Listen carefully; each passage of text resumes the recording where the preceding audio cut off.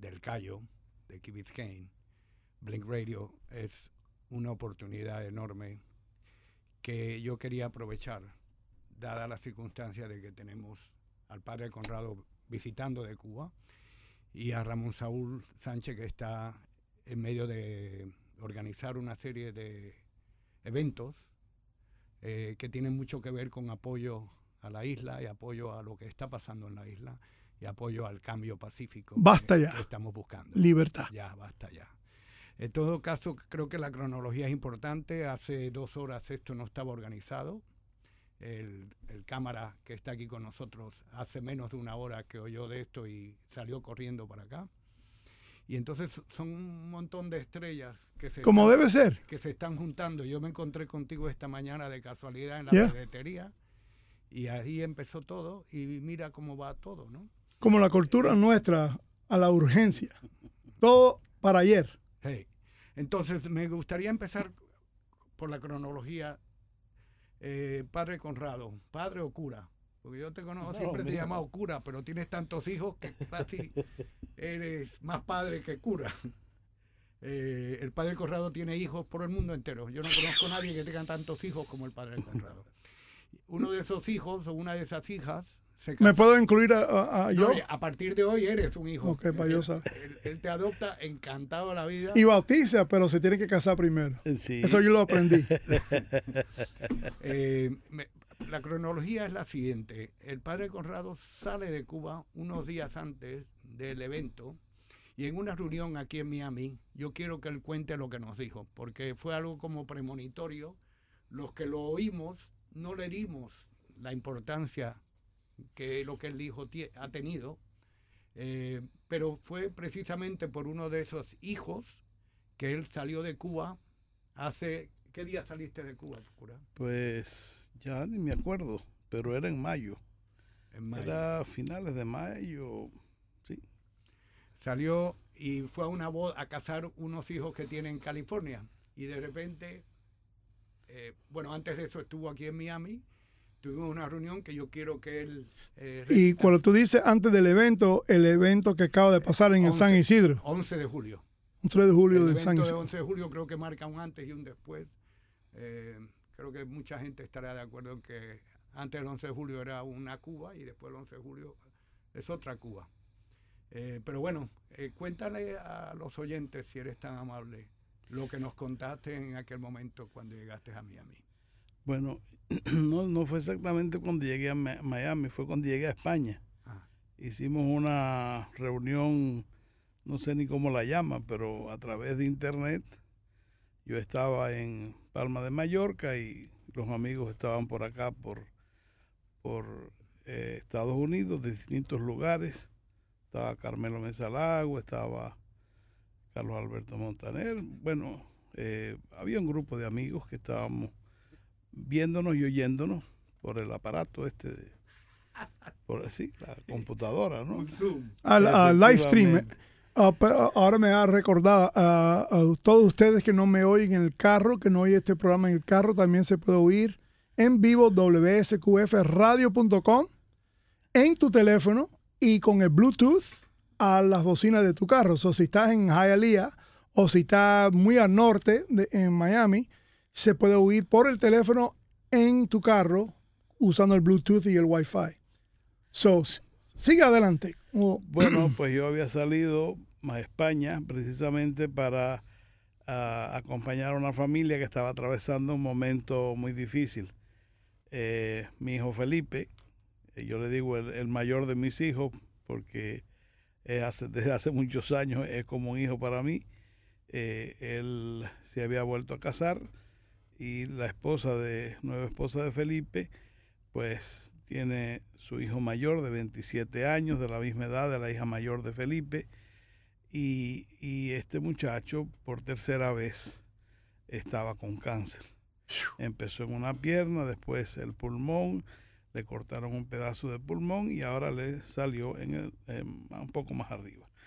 Entonces, claro, me dijo, mira, May está desesperada, el muchacho está muy deprimido, yo necesito que tú vengas para ayudarnos. Y digo, bueno, pues nada, voy para allá. Entonces se me había vencido el pasaporte español, yo lo renové, en menos de un mes ya lo tenía, y entonces fui para Palma de Mallorca. Y allí pues lo que hice fue por un mes preparar a este muchacho que se llama Álvaro y a su hermana, que tiene 4 años menos que él, 23 años. Ella vive en Inglaterra, trabaja en Londres y había venido para estar con su hermano en esta situación difícil. Los dos se prepararon para la primera comunión, que no la habían hecho, se habían bautizado de niños, pero no habían hecho la primera comunión. Y fue una experiencia extraordinaria realmente, porque la catequesis que le di a ellos fue como una especie de repaso de cristianismo, porque les fui hablando de lo que ha sido mi experiencia como cristiano, como sacerdote, y a veces el diálogo con los jóvenes no es tan fácil, pero a mí se me hizo extraordinariamente fácil, porque ellos escuchaban con tanta atención y se involucraron tanto en la preparación para la primera comunión, que realmente para mí fue una experiencia hermosísima. Finalmente les di la primera comunión, una celebración en que estaban presentes sus amigos, la familia, y fue una tarde extraordinaria, una Eucaristía de verdad en el campo. Fue en casa de una prima de May, muy buena persona, una mujer muy cristiana, y pues con los primos, con toda la familia. Y bueno, pues esa fue la primera parte de mi viaje, ¿no? Luego ya tenía previsto que debía estar en la boda de mi sobrina, de Allison, que se casaba con un compañero de trabajo. Llevaban ya de novios un tiempo, tuvieron que retrasar la boda por el COVID. Al final, bueno, la fijaron para el día 10 de julio. Yo traté de vacunarme en España mientras preparaba a los jóvenes pero no fue posible. Entonces no podía llegar a tiempo a la boda, y mis primas de California, mi prima Mary, la abuela de la niña que se bautizaba, me dijo: mira, vete a México y entra por México. Entonces así lo hice, pero había que esperar 14 días. Y al final, bueno, pues tuve que esperar los 14 días en México, en casa de un amigo los primeros días, pero llegó el hijastro del amigo y claro, había una sola habitación en la casa. Es decir, que yo supe, bueno, no voy a poner en una situación porque claro, tenía que parar allí. Entonces, enfrente yo celebraba misa en el monasterio de las Clarisas Capuchinas, en plena Ciudad de México, en el corazón de la ciudad, tienen el monasterio. Y yo estaba celebrando misa, y cuando sucedió esto le dije a la abadesa: mire, madre, a ver si me consigue alguna parroquia donde yo pueda parar, porque además ya no me quedaba plata, se me había acabado prácticamente todo el dinero que había traído. Y entonces ella me dijo: padre, no se preocupe, quédese aquí. Ellas tenían como una especie de apartamentico para visitas o personas así que necesitaban quedarse allá. Y entonces yo aproveché para hacer mi retiro espiritual. Y ahí estuve de retiro espiritual por una semana, es decir, la semana anterior al 11 de julio. Desde Madrid habíamos organizado ese encuentro, y en ese encuentro yo dije, después lo dijo también en su columna del diario, lo dijo Carlos Alberto Montaner, que Joanny parece que también se lo había dicho. Es decir, que yo percibía, le dije a estos amigos, que en Cuba iba a haber una explosión popular. Porque una sensación, entonces. Sí, era una sensación, pero una sensación que tenía como fundamento el escuchar muchas veces una frase que te dice hasta qué punto un pueblo está ya que no aguanta más. Para vivir así, más vale morirse. Yo tengo una feligresa que quiero mucho, una mujer muy piadosa y santa, que me había dicho en los días antes de yo venir que una joven del pueblo donde ella vive y de donde ella es animadora, le había dicho que no se había ahorcado porque no tenía una soga. Entonces ella le dijo, ay, fulana, no. La ironía del comunismo en Cuba. Sí. Ni soga hay. Efectivamente, eso fue lo que dijo la muchacha. No hay ni una soga por cárcel, y yo si tuviera una soga me ahorcara. Y ella le dijo, ay chica, no digas eso ni jugando, porque la vida es un regalo tan grande de Dios, no puedes jugar con eso. Y ella dijo, pero si no lo digo jugando, lo digo en serio. Y era la cuarta persona, es decir, había ido en esa semana, en 10 días antes, 3 personas de un pueblo pequeño que se habían suicidado. Ella era la cuarta, que decía y como que tenía intenciones de eso. Entonces, yo, evidentemente, estas son cosas que a mí me afectan mucho porque, bueno, uno lo que quiere es servir a ese pueblo que está pasando un momento pero tan difícil. Y pues llevo ya 45 años de cura, lo cumplí precisamente y lo celebramos con las monjitas de México el 5 de julio. Y de verdad que nunca había visto al pueblo cubano en una situación tan desesperada. ¿Y tú crees que el momento ha llegado porque la tiranía ya no tiene nada que dar, no tiene nada, no puede ni pacificar la gente molesta? Ya se sabe que ya ni el susto tienen, están tan hambrientos por la libertad. ¿Tú crees que este es el momento donde Dios entreviene, que Dios va a hacer algo, un milagro en Cuba donde ya se vencen los tiranos y se vayan? ¿O qué? Bueno, normalmente yo no hablo tanto en términos de tiranía y no es mi lenguaje, ¿no? ¿Dictadura entonces? No, sí, es una dictadura del proletariado, eso, si son honestos, ellos mismos lo reconocen. Yeah.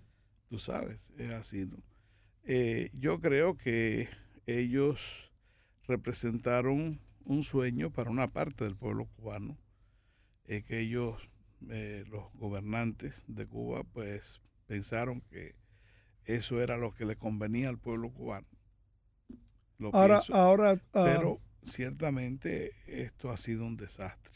Sí, y usted también le pide en una famosa carta que yo sé que la audiencia está seguro que quieren oír de ti, donde tú te ofreces a Fidel Castro cuando estaba vivo. En una carta tú le ofreces tu no sé si quiero decir ayuda o que tú estás sobredispuesto a ayudar las reformas que nunca sucedieron.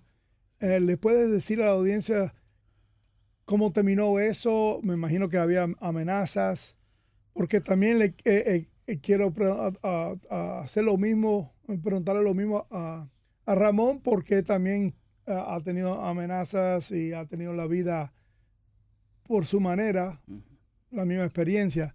Pero la carta de verdad te hizo la vida imposible como sacerdote, ¿o no? Bueno, son dos cartas distintas. Tú estás haciendo referencia a la segunda carta que fue a Raúl, donde yo le digo, si usted empieza los cambios, cuente conmigo que yo estoy dispuesto. Ok. Y la primera carta era... En la primera carta lo que le digo a Fidel es que él es el responsable de la situación por la que está atravesando Cuba y que si él toma la decisión, que sería lo inteligente, lo justo y lo que realmente sería bien para todos, de iniciar los cambios que lleven al país desde una postura de violencia, de guerra, de participación en todas digamos así, las situaciones de desencuentro y de violencia en el mundo, a una actitud de respeto a los derechos humanos, de aceptación del otro como distinto y diferente,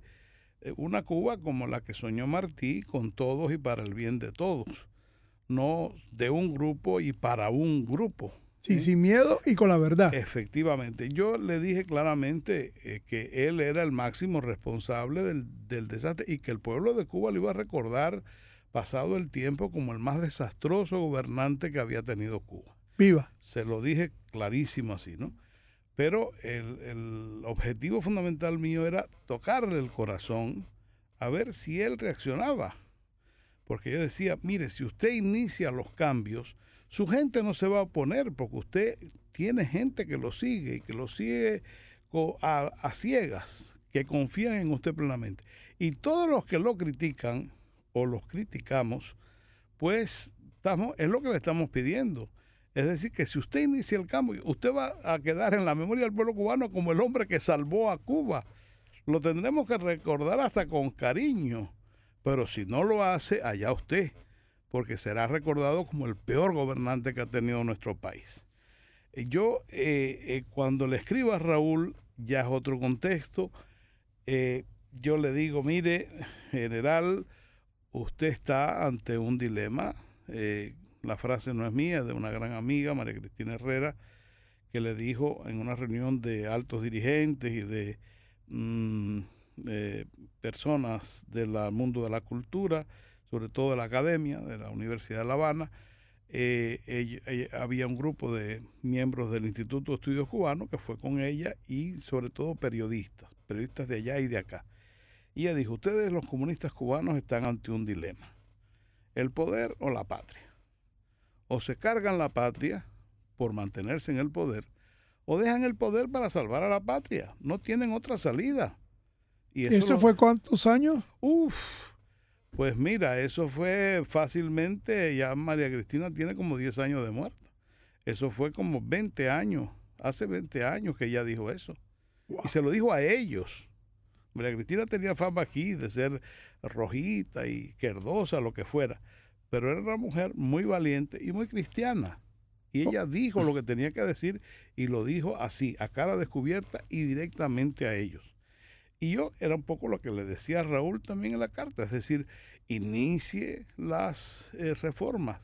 Vivimos en una situación donde no hay respeto a los derechos humanos. Eso no tiene justificación. Y es anticristo.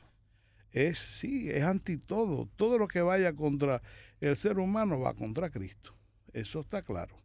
Es decir, que si nosotros vivimos en una situación en la que no se respeta los derechos de la persona, en la que se oprime a la gente, en la que se obliga a la gente a vivir en la hipocresía, en la mentira. Y la pobreza. Somos responsables. Y también en la pobreza. Porque Dios lo que quiere es que vivamos en prosperidad, en alegría, en paz, donde cada uno desarrolle todas sus cualidades. Eso es el proyecto de Dios. Dios nos hizo a nosotros para que fuéramos felices. Ni esclavos. Y libres, no esclavos. Uh-huh. Por eso, cuando el pueblo de Israel clama al Señor, estando esclavos en Egipto, el libro del Éxodo dice que el Señor escuchó el clamor de su pueblo, se conmovió. Y eso es lo que yo creo que ha pasado en Cuba también.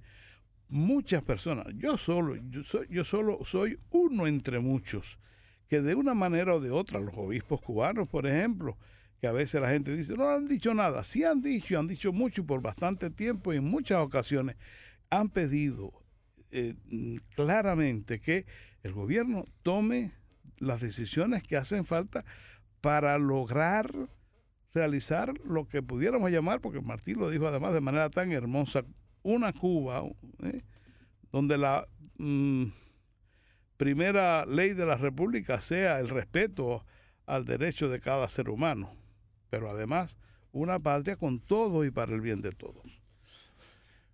Sí, no es fácil. Ahora le quiero preguntar a Ramón, porque no eres sacerdote, te quiero preguntar, a través de todos los tiempos que vemos, porque asumo que eres un hombre de fe como yo, cuando tú te enfrentas al gobierno americano, que solamente por tus principios, no quererte ser ciudadano americano a todo este tiempo, a no aplicar tus derechos debajo del Cuba Democracy Act para hacerte residente permanente, es más por patriotismo al Cuba o más por, vamos a decir, tu fe? Ok. Bueno, ante todo, gracias por esta oportunidad. Es un honor para mí estar a través de estas ondas y también con el Padre José Conrado, con Andy Blanco y contigo. Muchas gracias. Mi hermano. Hace muchos años que nos conocimos. Para mí, todo lo que hacemos nosotros los cubanos en la lucha por la libertad de Cuba es para reconstruir el espíritu humano, la esencia humana. Yo no lucho por ideologías ni por partidos políticos, aunque lucho para que existan, pero lucho por derechos y por valores humanos. Y este país lo amo. Yo amo este país no como mi segunda patria, sino como mi otra patria. Llevo 53 años aquí y hace más de 20 años que apliqué para la residencia y hace 20 años que me la vienen negando y me quieren deportar por mi activismo en contra de las cosas malas que suceden en Cuba, que quisiera que no sucedieran. Pero sí quisiera ser residente. Al principio, 53 años atrás, era un exilio diferente al que es hoy. O sea, el mismo exilio que quiere libertad, pero veníamos todavía con la esperanza de que la noche tan oscura que había o que hay todavía en mi país iba a pasar rápido. Y muchas personas ni siquiera deshicieron las maletas cuando llegaron aquí, las pusieron en una esquina porque me voy el mes que viene. Y muchas personas también no quisieron hacerse residente o ciudadano, no porque no amaran este país. Eso es un error.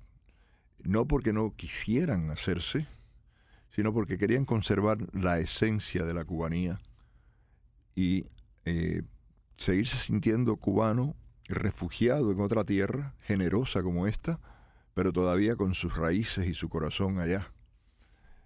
Para mí eso es muy interesante que yo me siento parecido, nacido acá. Uh-huh. Me siento a veces más cubano que americano. Siento un dolor por algo que no conozco. La única cosa que sí conozco es que tengo tierra de Guantánamo en un pote y tierra de Varadero en otro pote. Y ahí está arriba de mi nevera y vivo con los únicos símbolos que tengo de Cuba. Y cada vez en cuando la abro y la toco para tener sensación de algo. Y eso que sientes, esa cosa rara, ese extraño sentimiento, esa pasión. Sí, un hueco que nunca se llena. Nace solamente en un lugar en la faz de la tierra, en Cuba, y se llama cubanía. Y se riega por todo el mundo, pero va allí, siempre va allí. Y eso era lo que tenemos, lo que tuvimos y lo que tenemos los desterrados. Por eso la gente a veces dice, esta gente lleva 60 años aquí con la misma cantaleta. Sí, pero lo dicen solamente cuando bloqueamos el 836. Bueno, no, pero a veces las personas que no han vivido la experiencia. Déjame ir a trabajo. Ahora te molesta cuando tengo la carretera bloqueada. Ahora sí. Pero definitivamente sí queríamos mantener esa esencia. Y después me involucré en la lucha cívica no violenta. Nosotros planteamos la lucha cívica no violenta en el exilio hace 30 y pico de años atrás. Yo fui a prisión en este país por luchar por la libertad. Y la violencia en la prisión te enseñó que la violencia no es el camino. No, o sea, yo creo que en la violencia en general. Yo me negué a hablar ante un gran jurado. Yo nunca fui acusado de ningún acto de terrorismo y mucho menos encontrado culpable. Mi delito fue meramente permanecer en silencio. Así lo clasifica la Corte de Apelaciones en el caso mío, que recibí 9 años de prisión y me la redujeron a 4 años, pero cuando vino la decisión... Por no testificar. Ya había cumplido 4 años y medio. Pero yo abracé la no violencia, no por estrategia, sino por principio, por filosofía, porque pensaba que nosotros los cubanos hemos tenido una sociedad que era virtuosa en muchas cosas, éramos... y somos buenos ciudadanos, buenos padres de familia, madres de familia, buenos amigos, buenos profesionales. En todo eso éramos excelentes. Yo me siento orgulloso de mi gente y de mi país, pero cuando llegaba la política, históricamente, éramos intolerantes. Y en algún grado lo somos. Y eso yo le llamo esa vieja actitud que nos destruyó la República, que de alguna manera cuajó a convertirse en esta cosa rara que tenemos en nuestro país, que es el cúmulo de nuestros excesos, que le dimos el nombre de Fidel o el partido o lo que querramos decirle, pero son nuestros propios excesos que tenemos que superar. Y yo creo que en este punto donde estamos tenemos que mirar atrás, no para volver, sino para aprender. Y también para enseñar. Exacto. Y porque la juventud no sabe la historia de Cuba que se esconde, que la verdad, tristemente, hemos tenido muchas dictaduras en nuestra historia de Cuba. Por eso mismo. Y cambiar esa vieja actitud, porque esa vieja actitud nos puede todavía destruir la República futura. Cambiar de tirano no es ser libre. Cambiar de una tendencia a otra tampoco. Nosotros tenemos que luchar por una república donde existan derechos, donde los pilares de esa república no sean este partido, ni aquel partido, ni esta ideología, ni aquella, sino sean derechos donde quepan todos los partidos, con todas las ideologías, con todas las visiones, y podamos convivir y construir esa sociedad civil que tan necesaria es y la cual va a hacer que Cuba perdure. Por eso es que yo abracé la no violencia. Y cuando salí de prisión, empecé a hablar de eso. Y me dijeron nombretes. Sí, imagínate. Primero me dijeron terrorista y después me dijeron pacifista. Yeah. Hasta traidor me dijeron alguna vez por la no violencia. Y empezamos a practicarla con las flotillas hacia Cuba, con algunas cosas que tuvimos que hacer aquí cuando pusieron la ley pie seco, pies mojados, que la rechazamos y convocamos a la desobediencia civil pacífica, y muchísimas otras instancias donde quisimos que nuestra voz se oyera, como ahora, toca y toca la puerta. Toca y toca la puerta. Llevamos 62 años tocando a la puerta. A veces sin darnos cuenta que ya estamos dentro.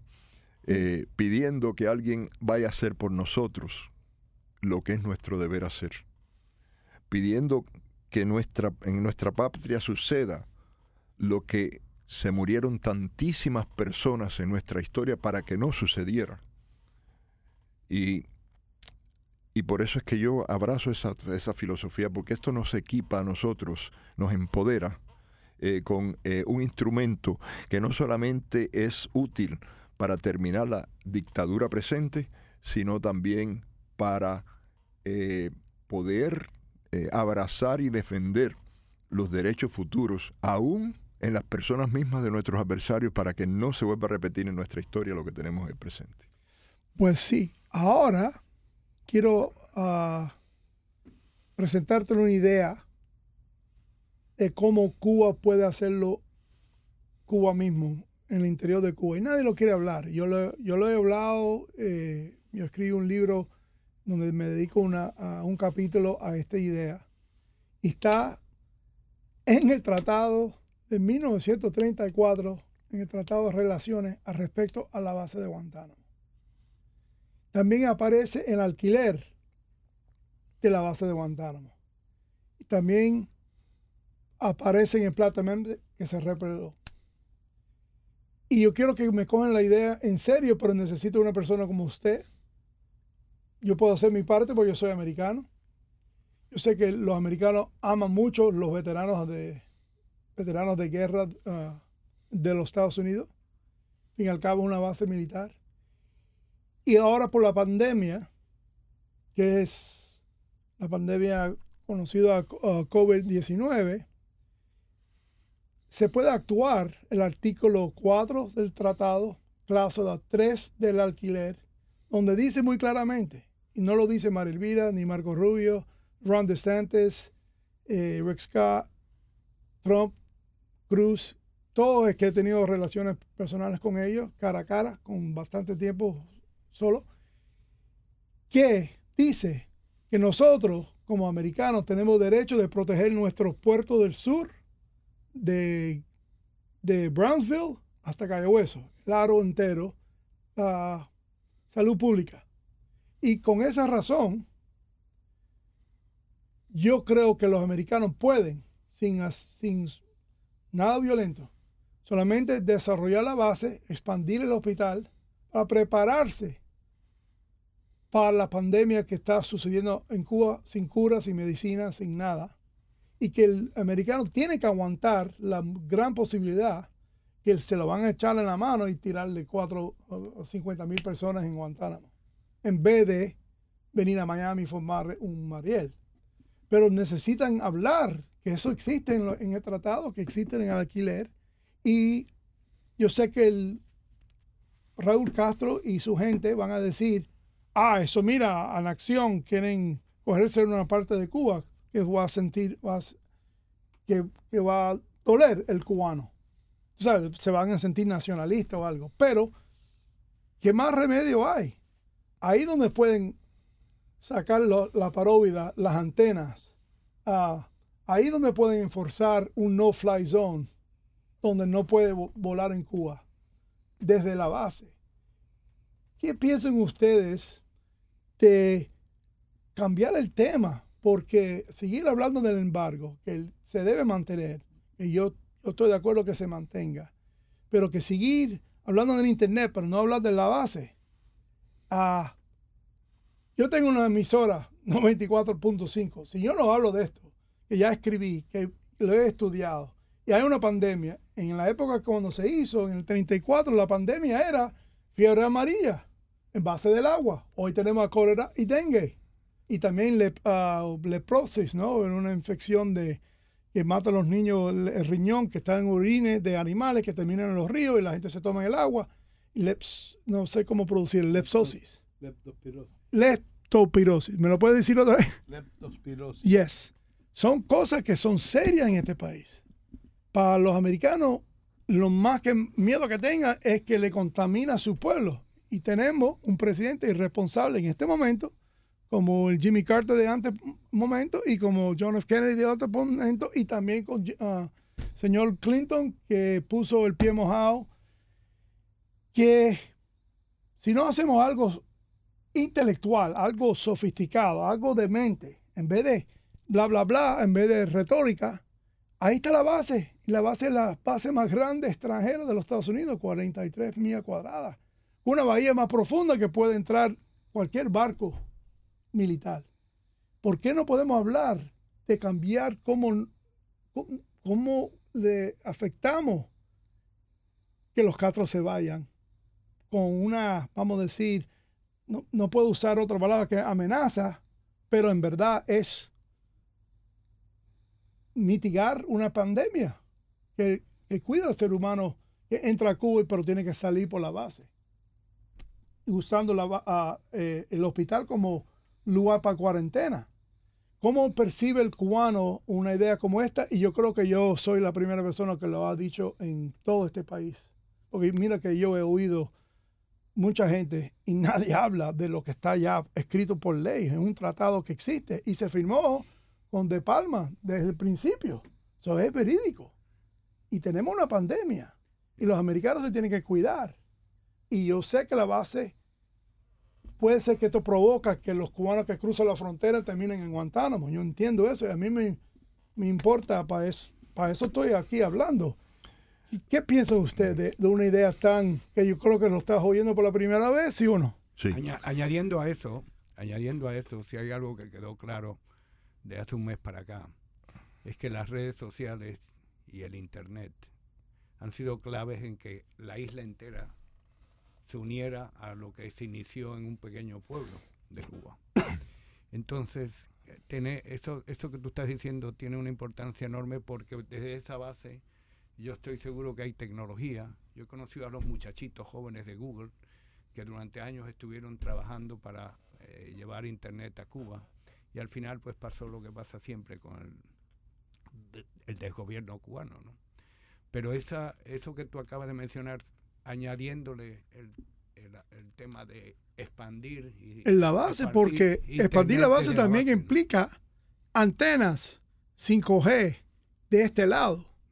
Yo me recuerdo, había un momento que la gente no sabe de esto tampoco, algo muy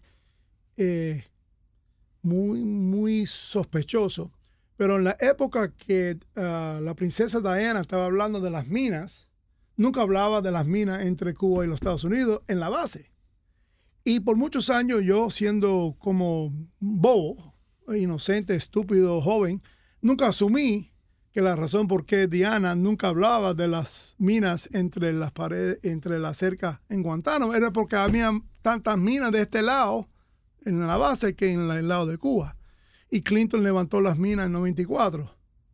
So, ya no creo que hay ese problema. Yo creo que ambos países, no sé, quizá el padre lo sabe, no sé, yo me imagino que Cuba sigue teniendo las minas de ese lado, o si no, se lo han suplementado y ya los americanos han levantado las minas del lado desde 94, pero por obligación, y esto va a estar grabado, y ojalá que termine en Cuba, porque yo lo voy a poner en el sitio grabado, mañana va a subir, que empiecen a hablar de la base de Guantánamo, tanto los cubanos como los cubanos de acá, los cubanos de allá, los cubanos, los americanos, empiecen a hablar de la base. La primera base de los Estados Unidos es Guantánamo. Y gracias en la historia de los Estados Unidos, es por esa base que la Fuerza Marítima se convirtió de madera a metal. Manuel, yo creo que el pueblo de Cuba necesita en estos tiempos solidaridad internacional. Necesita de cuanto mano amiga pueda encontrar, pero más que todo eso necesita ponerse de pie por sí mismo. Y el pueblo de Cuba se está irguiendo. Pobre del pueblo que tenga que pensar en otro gobierno, en otro presidente, en otro partido, en otra filosofía para ser libre. Ninguno de los fusilados, ni ninguno de los presos políticos en Cuba dio su vida o sus años de libertad para que otro país invadiera el suyo. Ellos eran suficientemente hombres y suficientemente mujer para defender la libertad y la soberanía de la nación cubana. Y esto es difícil decirlo en estos tiempos, porque uno mira para allá y ve tanto crimen por parte de esa dictadura, que uno le da deseo de que los marcianos vengan y se resuelvan el problema. Pero la verdad es que los marcianos no van a venir. Y levantar falsas expectativas y falsas esperanzas a un pueblo que se está tratando de poner de pie por sí mismo, y lo ha hecho, y está tratando de echar a andar, no solamente puede ser desencantador para ese pueblo, porque no suceda, sino que puede levantar mayores obstáculos en la comunidad internacional para lograr esa soberanía que necesitamos. Yo creo que el momento es de enfocar los ojos sobre el ser humano, sobre la persona, sobre las cosas que sí podemos hacer. Pedirle a los Estados Unidos, si yo le pidiera algo, yo le diría al presidente de los Estados Unidos: no nos amarre las manos, señor presidente, con un decreto que nos dice que nosotros los cubanos no podemos entrar en nuestras aguas con un barco lleno de comida para darle a nuestra gente, pero que los norteamericanos sí pueden pasar por el lado de nosotros y hacerlo. Yo le diría eso. Yo le diría: señor presidente, usted tiene poder para ayudar con la tecnología moderna. Vamos de verdad, demuéstrelo. Si su país, el país nuestro, que es este también mío, ha podido hacer tantas cosas en otros lugares, nosotros no queremos que los marines vayan. Yo no quiero que un marín vaya a morir por mí.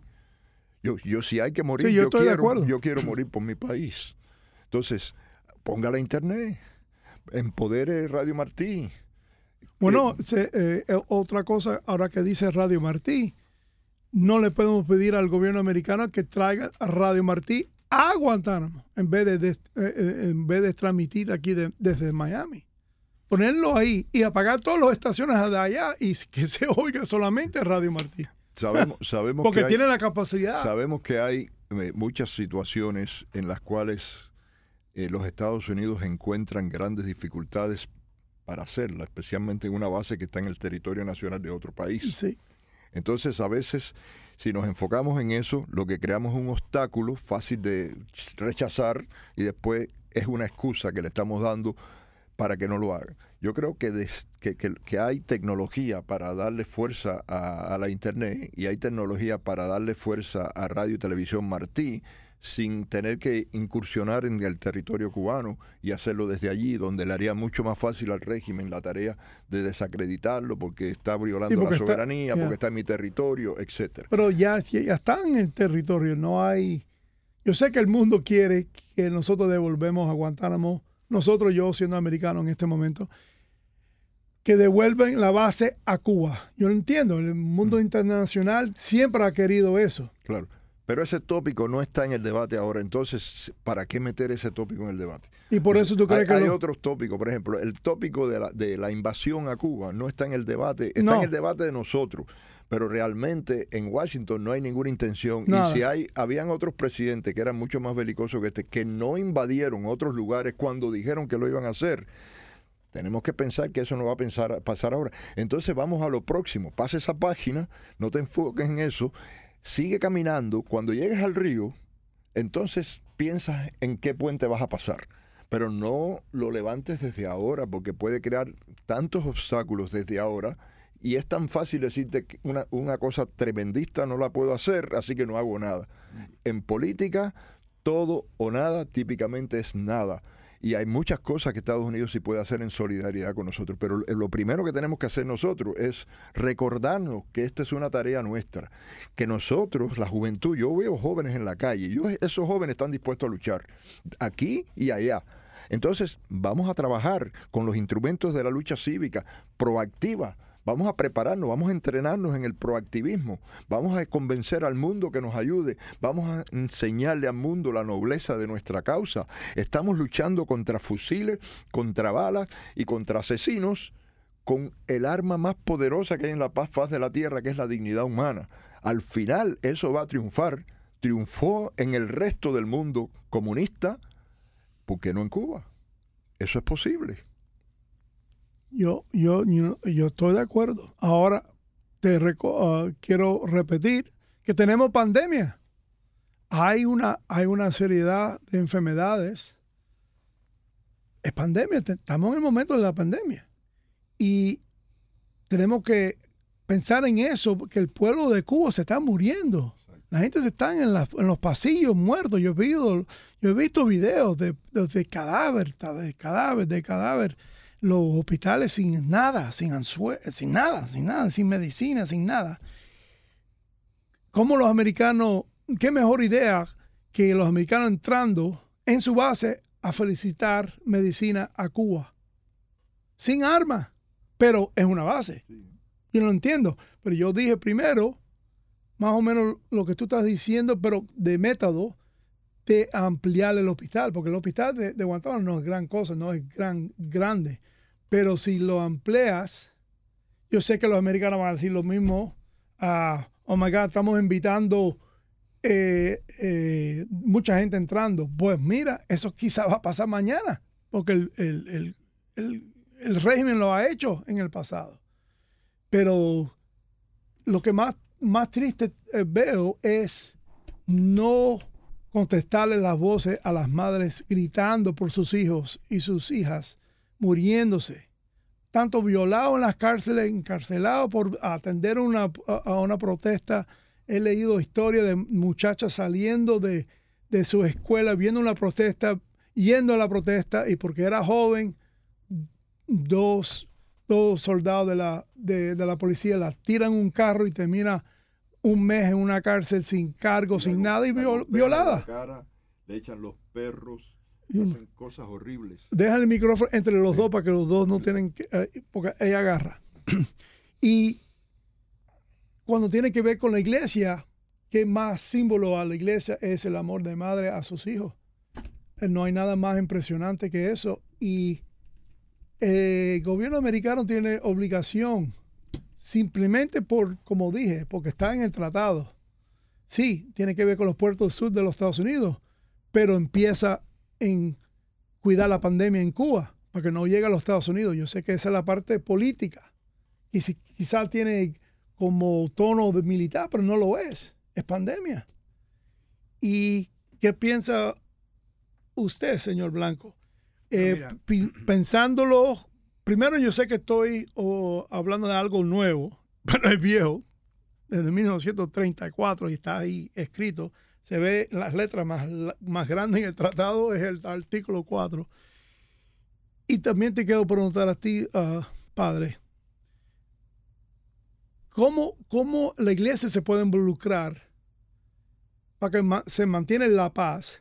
Pero como siempre se dice, llega un punto, como dice en el libro de Mateo, yo no vengo aquí a dar paz, yo no vengo aquí a hablar, yo vengo aquí con la espada. Llega un punto que los mambises tenían por lo menos machetes cuando se peleaban con los españoles. Tú me estás hablando que los jóvenes quieren. ¿Qué hacemos? Tenemos que pensar en las madres, los hijos y Espíritu Santo. Mira, el cura tiene una historia que a mí me gustaría que la contara, de lo que la juventud en Cuba está dispuesta a hacer. Te estoy hablando del muchacho ese que estaba dispuesto a entregar su vida, pero pedía solo una cosa. ¿Por qué no lo desarrolla?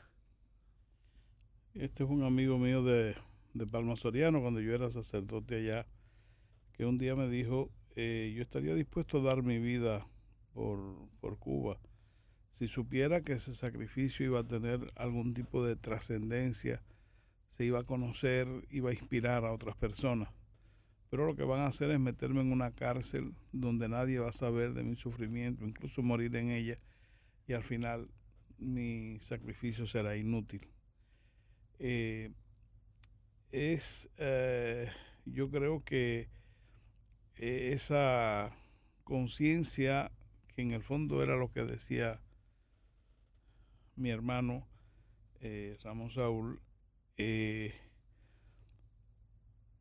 lo que realmente puede tener resultado, de lo que realmente puede ser eficaz, que es algo que es fruto de la prudencia, de la sabiduría, pero al mismo tiempo del deseo de que las cosas ocurran, de que realmente sea posible, hacer posible lo que puede hacerse, ¿no? Sí, algo que actúa, hacerse, que sí. se puede actualizar. Sí. Eso es lo que yo estoy buscando. Algo que mi gran país de los Estados Unidos, con esa potencia, que no quiere derramar sangre, que yo encuentro un poco raro porque se ha metido en Afganistán, en Irak, lejos por un crisis que pasó aquí en 2001. ¿Cómo pueden ver la madre y los hijos? Esa historia del niño de 13, 14 años que le viraron el cuello para entrarle en una patrulla y que muere. Come on, man. Eso es muy frustrante, que este país está dispuesto a seguir negándose su destino manifestado. Y yo lo digo en mi libro. Desde 1959, este país mantuvo su American Dream, pero ha perdido su destino manifestado. ¿Por qué? Porque el régimen de Castro ha destabilizado toda Latinoamérica y eso ha resultado en más de 30, 40 millones de personas ilegales que han congelado los lucros de la clase media de este país. Eso es destino manifestado, negado por ellos mismos, por ignorar a Cuba. Y otra cosa que yo menciono, que es solamente entretenerme a ustedes, quizás no lo saben, pero los americanos ni saben por qué su dólar se llama dólar y no saben dónde vino el símbolo de la S y la línea. Y era los 8 reales de España. Si tú ves la moneda de los 8 reales de España, se ve que ese fue el único dinero que funcionaba después de la guerra y durante la guerra. Y no quieren hablar de la historia de ellos mismos, que yo lo estudié en 1781 y 1780. El famoso admiral español Bernardo Galvez ganó batallas en Pensacola, en New Orleans y donde está Galveston, Texas, y cerró el río de Mississippi. En cerrar no entraron los ingleses. Y muchos cubanos estuvieron presentes en esa batalla. Yeah. Y si no era por, yo digo en mi libro muy claramente, que si no era por Cuba no hubiera un Estados Unidos. Fácilmente. Porque sin el río Mississippi, los ingleses entran en el río Mississippi y George Washington tiene un gran problema. Ataques del Atlántico y ataques por el centro del país, que era Mississippi. Yo veo muy molesto porque esto existe en la historia, como el artículo del tratado.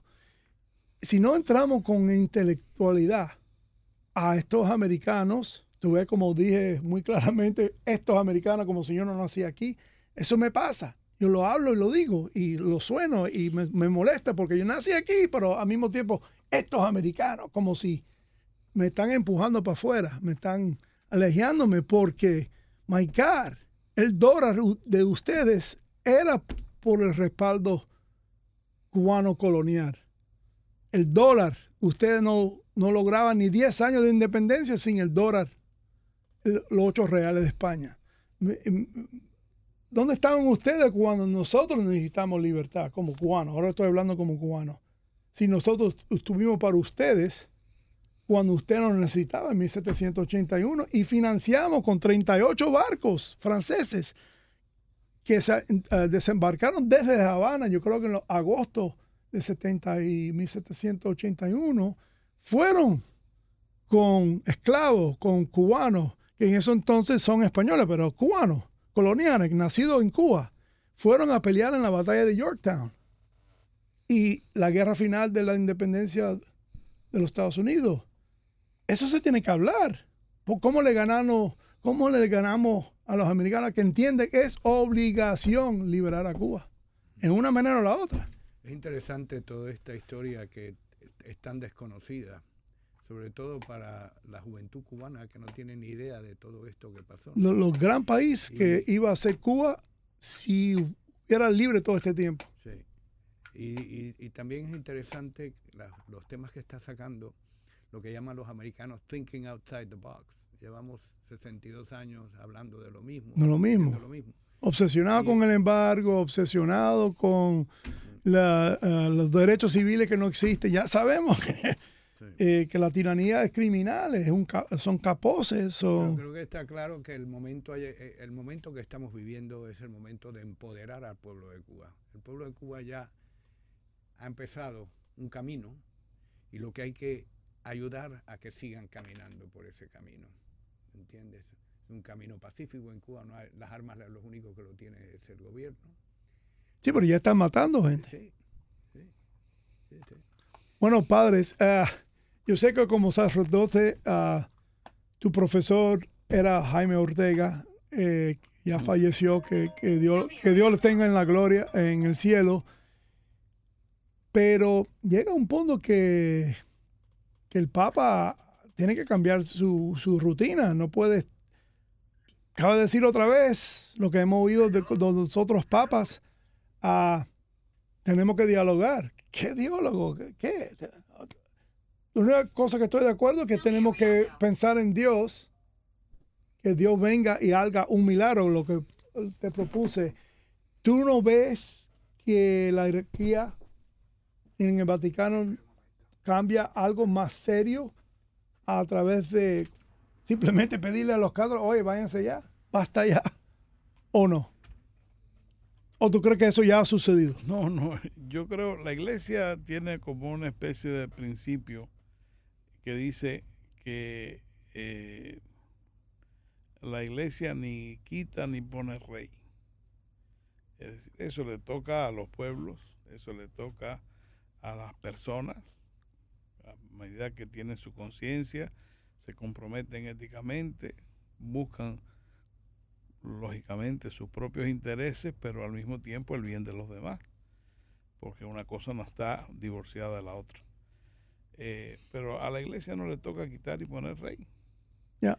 Pero sin duda la iglesia lo que sí debe hacer es proclamar los principios que hacen posible una vida digna según el plan de Dios, según lo que Dios realmente quiere para el hombre.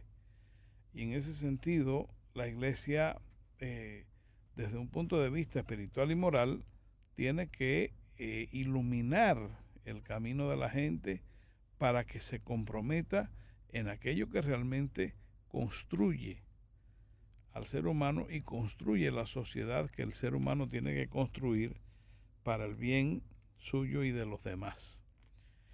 En este sentido, yo creo que tanto la jerarquía de la iglesia en Cuba, los pastores de la iglesia en Cuba, como el Santo Padre, que es el pastor universal, el que, digamos así, vigila, cuida a todo el rebaño, en nombre de Cristo Pastor,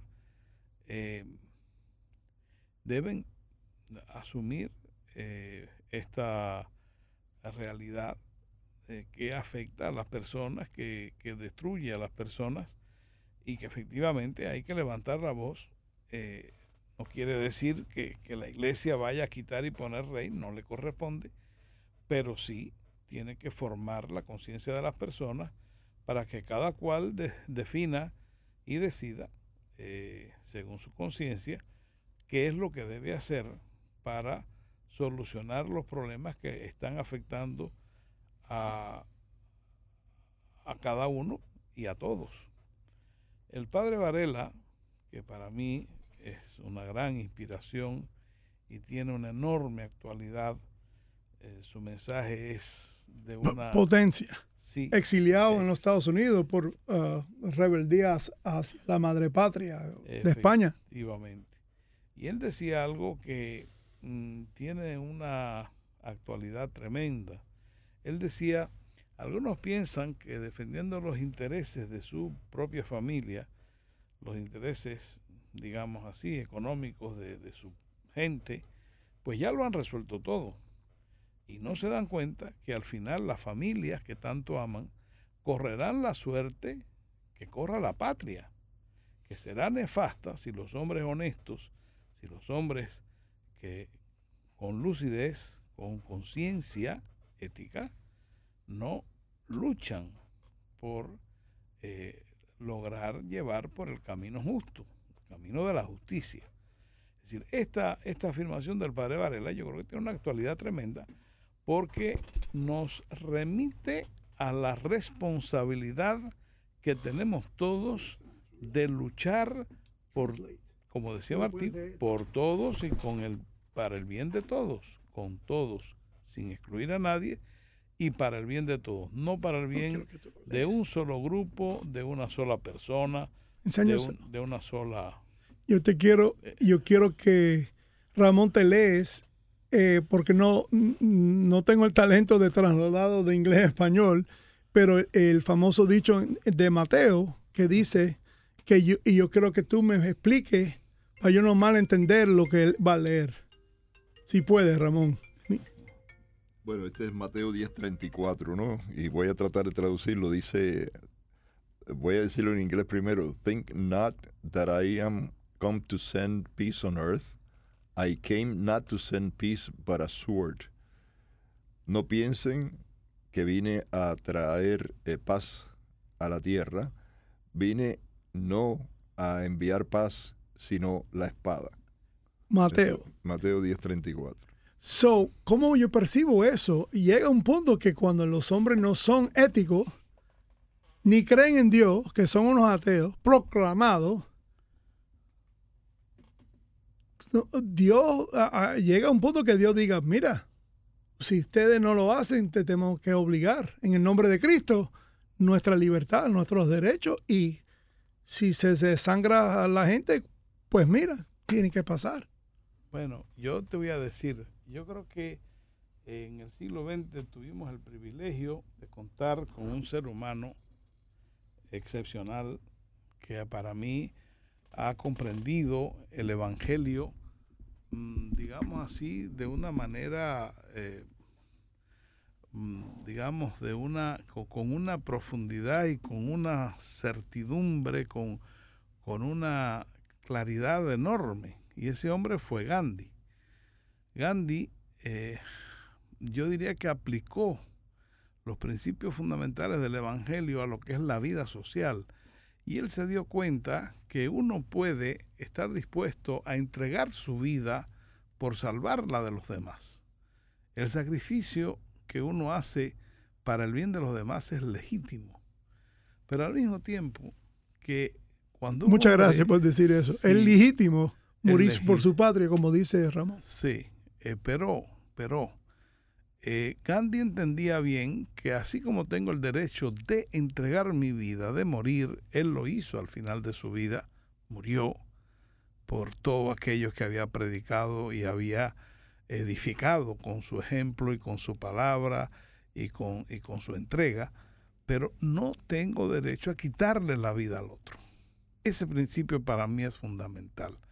Por eso, el que esos jóvenes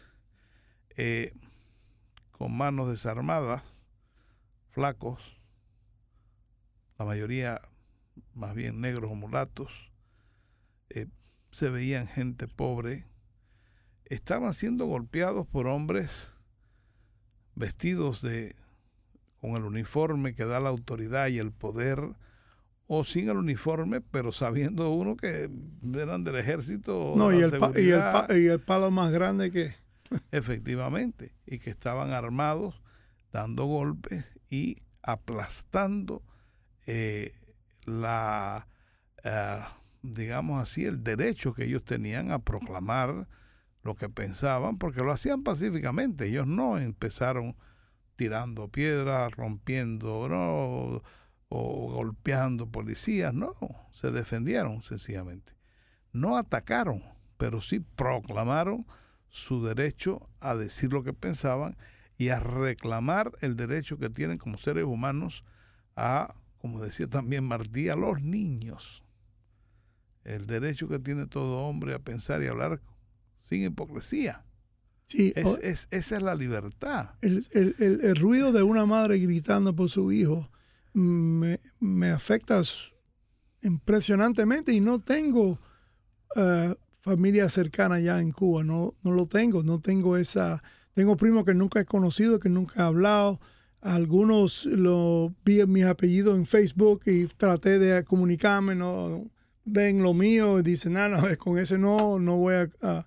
pero no tengo esa sensación familiar. Lo mío es rabia. Sí. Rabia que me está matando mi gente. Y eso es muy raro cuando tú naces en otro país y tú te sientes más rabia cuando están matando gente en Cuba. Bueno, yo creo que ese sentimiento de rebelión, ese no aceptar la injusticia, ese no colaborar con el silencio cómplice, a mí eso me hace mucho peso siempre, ¿no? Contemplar la injusticia con los brazos cruzados es un pecado que Dios le cuesta gracias mucho a Dios perdonar. Que tengo, por lo menos tengo WSQF 94, sigo a seguir hablando. En los últimos 10 minutos que tenemos, quiero que los dos hagan un resumen de lo bello que es y lo bello que puede ser Cuba. Porque yo creo que muchas personas acá, muchos latinoamericanos, que no los oyeron. Yo tengo un gran amigo que ustedes quizá lo han conocido, Perosh, quizá tú has conocido Perosh con su gorra, con un venezolano que viene con el micrófono y todo. Él aprecia mucho lo que le dijimos a él. Yo personalmente, como hermano de Mauricio, le hablaba en esa época de Obama diciendo, si no hacen algo con Chávez, te van a comer. Y no, que ustedes ven el comunismo de cada árbol. Y yo digo, no, man, de cada bosque. Eso, el comunismo no está detrás de árboles, está el bosque entero. Y no entendían. Y eso me da furia, me da furia. Para los latinoamericanos que están en Miami, que quieren que huyeron el izquierdismo y ahora están votando por el izquierdismo acá, ¿qué le dijimos? ¿Qué le vamos a decir a través de la miseria que es el comunismo y no pensar en Dios, y no creer en Dios, no creer en el mundo mejor? ¿Qué le podemos decirle a nuestros audiencias que quizás no son cubanos, que nos están oyendo, saben que tú representas de los peligreses, lo estoy diciendo bien? Peligreses. Y Ramón, quiero también que te cierres y no se preocupen por el horario. Hablan y si llega a 8 o 1 hora, bien para mí. Pero algo que nos toca a la gente que nos están oyendo, ¿qué podemos hacer? ¿Y qué es Cuba del futuro? Yo veo a Cuba como un Tokio, yo veo a Cuba como un país súper indústrico con 30 millones de personas en vez de 11, todo el mundo reproduciendo, teniendo familias grandes, el tránsito. Yo inclusive soñé una vez que Elon Musk iba a poner el Interloop, ¿te acuerdas del Interloop? De Miami a La Habana, bajo del mar, y tú desayunando en Cuba y almorzando en Miami, porque son 40 minutos nada más bajo del mar, así, ¿verdad? Yo tengo esos sueños, pero me imagino que la gente que son menores de edad mía, o sea, yo tengo 56, pero si yo estoy soñando, no me queda mucho, ¿no? Yo le hablo las ideas a los jóvenes, mis hijos de esa edad, para que también sueñen con Cuba. Y ojalá que mis hijos vean una Cuba libre un día. Yo nada más le pido a ustedes que por favor déjanos, como dice Walt Disney, let us dream the little dream, you know. ¿Qué le podemos decir a este pueblo de Miami? Que quizás puede invertir un día en la Cuba libre. ¿Qué podemos darle a ellos del fruto que es el cubano? Díganos algo que ustedes saben, que yo no lo sé, del corazón dorado ese de Cuba que sangra y que ama los Estados Unidos de una manera. Hay una manera de expresarse que el problema de Cuba es de Cuba y que no le tienen ese rencor a los americanos. Bueno, yo te voy a decir una cosa. Y yo creo que cuando nosotros hablamos de esa Cuba que soñamos, de ese sueño de un país donde la gente pueda vivir con libertad, con justicia, con prosperidad, con respeto a sus propios derechos, respetando el derecho de los demás,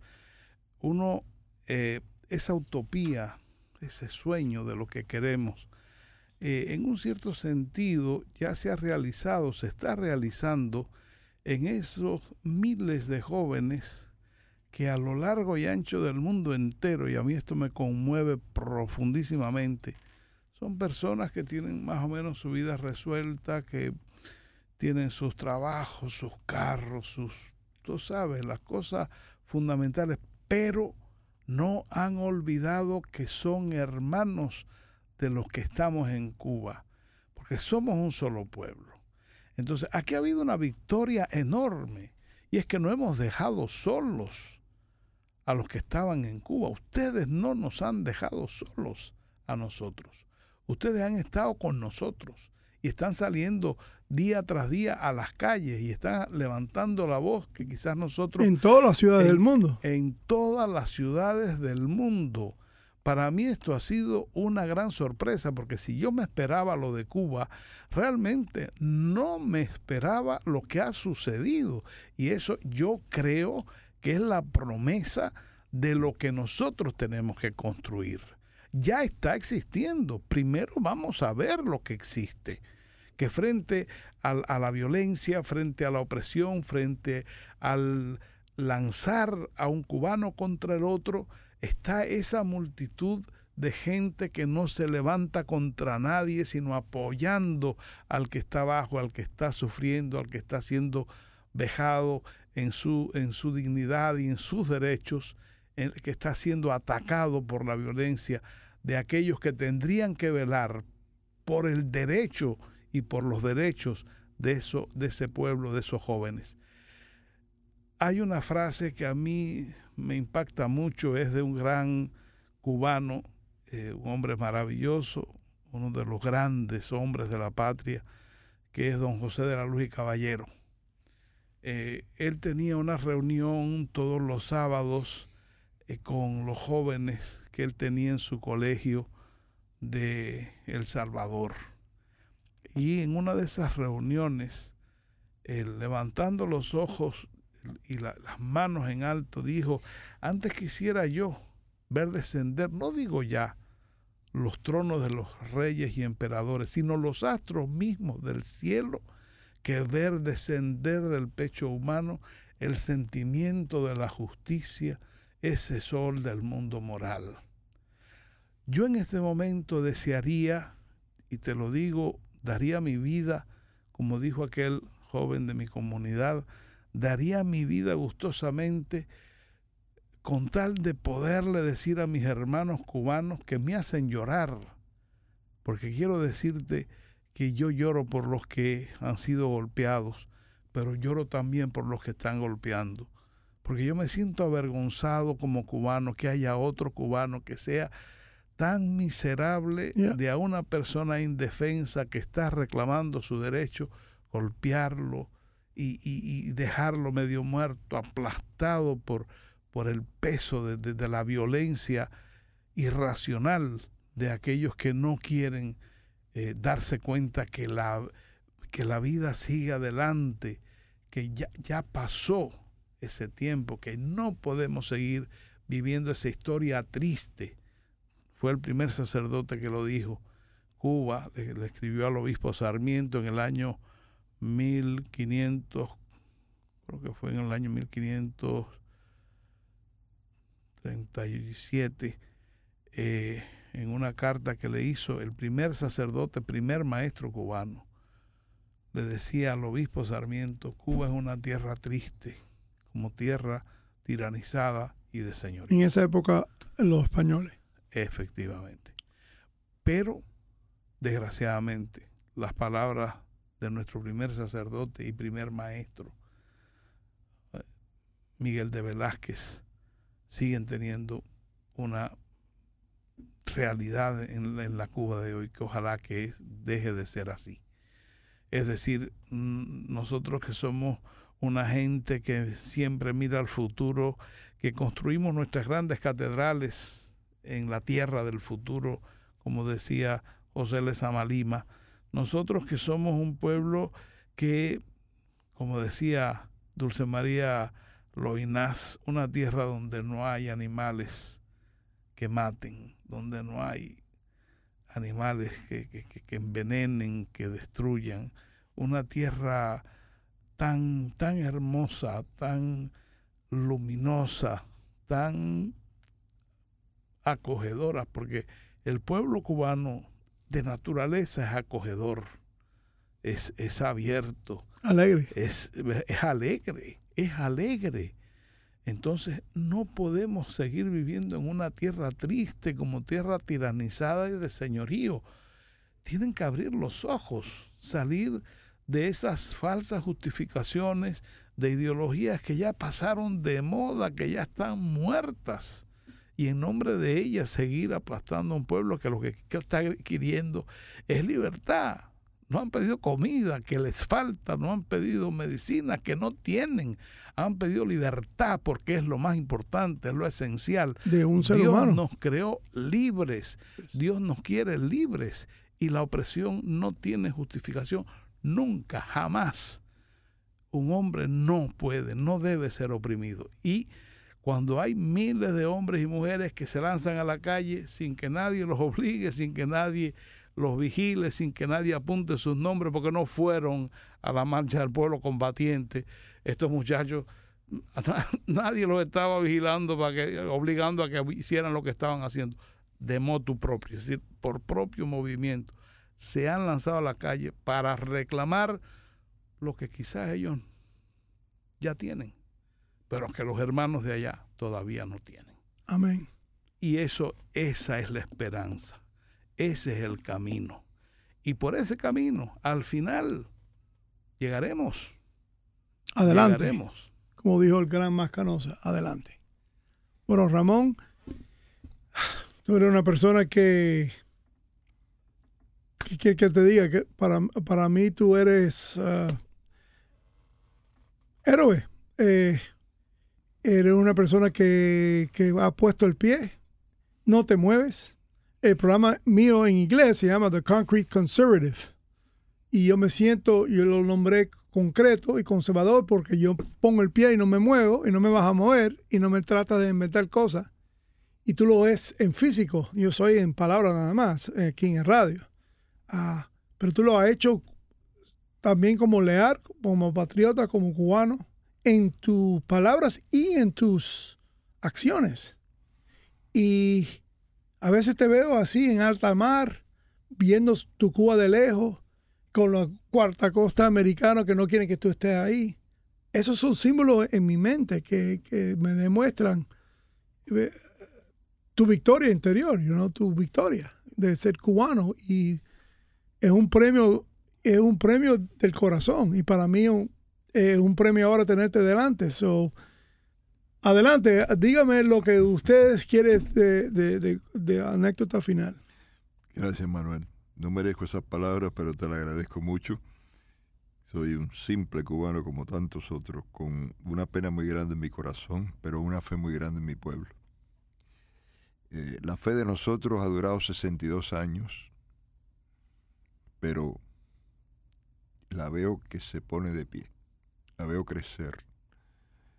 Hay algo que no podemos olvidar nunca, y es que la libertad no es algo tangible, no es algo que uno puede tocar, de alguna manera es algo abstracto, por lo tanto es un acto de fe. Pero ese acto de fe puede inspirar al ser humano a hacer cosas valientes y dignas. No se consigue justicia para una nación haciendo cosas indignas, haciendo cosas que destruyan, haciendo cosas que menoscaben esa dignidad, porque es como hacer cosas que te dañen el fusil en el medio de la guerra, y el fusil de nosotros es la dignidad humana. Lo que está pasando dentro de Cuba es hermoso a pesar de lo triste. ¿Por qué es hermoso? Porque un pueblo sin armas, un pueblo sin metrallas, sin bombas, un pueblo sin violencia, se le ha puesto de frente a una tiranía y la ha puesto en ridículo ante el mundo. Un pueblo que ha dicho, ya me cansé, y salió a la calle a manifestar. Y ese pueblo no salió a la calle a tirarle piedra por la cabeza a nadie, no salió a romper vidrieras, no salió a hacer nada de eso.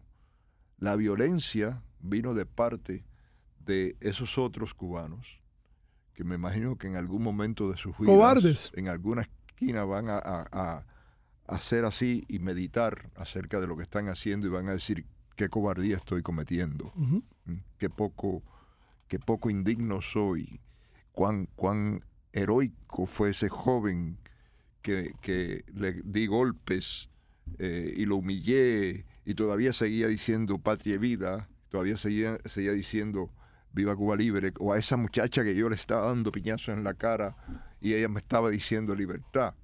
Que esos hechos están pasando a través de toda Cuba. Contra eso nadie puede. Y esa es la fe que ha brotado en el cubano.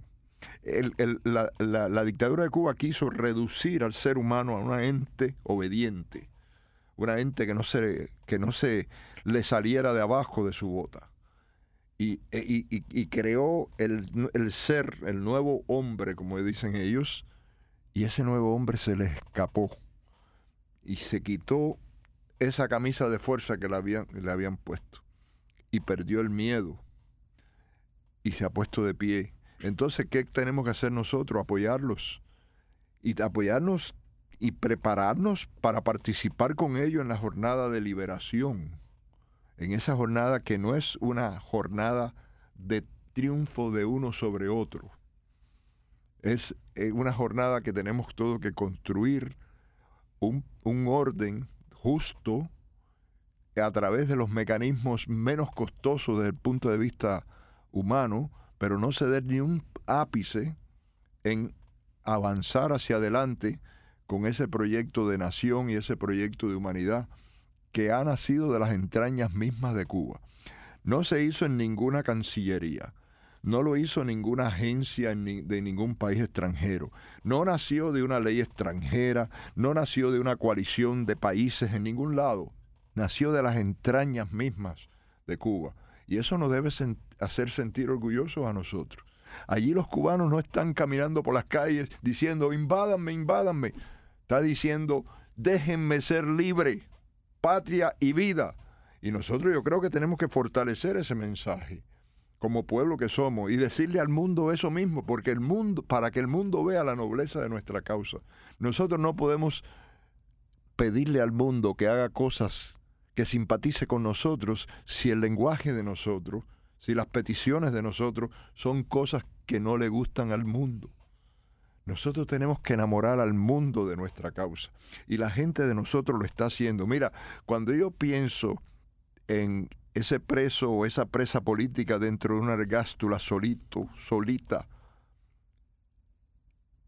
gritando viva Cuba Libre, gritando viva Cristo Rey, o parado en los paredones de fusilamiento, viva Cuba Libre, viva Cristo Rey. Cuando yo pienso en eso, y que pasó no una vez o dos veces, sino miles de veces, yo digo, Cuba tiene reserva, y Cuba la tiene ahora. Cuba está renaciendo, ayudémosla, está retoñando, echémosle agua para que crezca, y esa agua es el amor de nosotros, nuestro mejor esfuerzo, entendiendo el mensaje que viene de allá adentro. Es nuestra juventud, no es fanatismo, no es intolerancia, al contrario. Sí, como los prisioneros, como los plantados. Ponerse de frente, salir pecho descubierto contra una dictadura que hace esos desmanes y todavía seguir y seguir. Eso es nobleza y eso es coraje. Entonces, lo que nosotros tenemos que hacer ahora es prepararnos, primero ayudarlo, y segundo, prepararnos para lo que viene, prepararnos ya. Nosotros debemos estar pensando, por ejemplo, ¿qué hacemos nosotros si mañana nos levantamos y se derrumbó ese régimen? Y esos cubanos se ven sin los servicios esenciales. El que enciende el chucho de la planta eléctrica para que le dé luz a las casas y luz a los hospitales, ese salió corriendo y se fue porque era el sobrino del general que le dieron el puesto, y ese tipo fue y se escondió. Ahora no tienen corriente a la gente. Y el que abre la llave que le da agua al barrio y al hospital, ese también salió corriendo porque era el amiguito de un comunista y se fue corriendo, y ahora no hay agua, etcétera. Todas esas cosas van a pasar. Pueden pasar mañana, no de aquí a 3 años. ¿Estamos preparados? Debíamos estar pensando en eso. Debíamos estar buscando almacenes, debíamos estar buscando logística, a la vez que seguimos luchando, pero preparándonos como nación, como pueblo. Nosotros somos parte integral de esa nación. Nos quisieron cercenar, pero no, somos parte de eso. Fíjate que llevamos 62 años en el exilio y nos seguimos llamando exilio. Y seguimos ayudando a nuestra gente, y suena un clarín y salimos por ahí para allá corriendo. Y a veces yo pensaba, y mucha gente pensaba, la gente se durmió, el exilio se durmió, los jóvenes se durmieron. No, nos sorprendió a muchos. Bueno, a muchos teníamos fe, pero a mucha gente lo sorprendió. Entonces, sí tenemos que prepararnos para eso. Yo creo que hay un mundo que nos apoyaría si ve esa nobleza en nuestra causa, y la verdad, cada vez que me acuesto le doy gracias a Dios por haber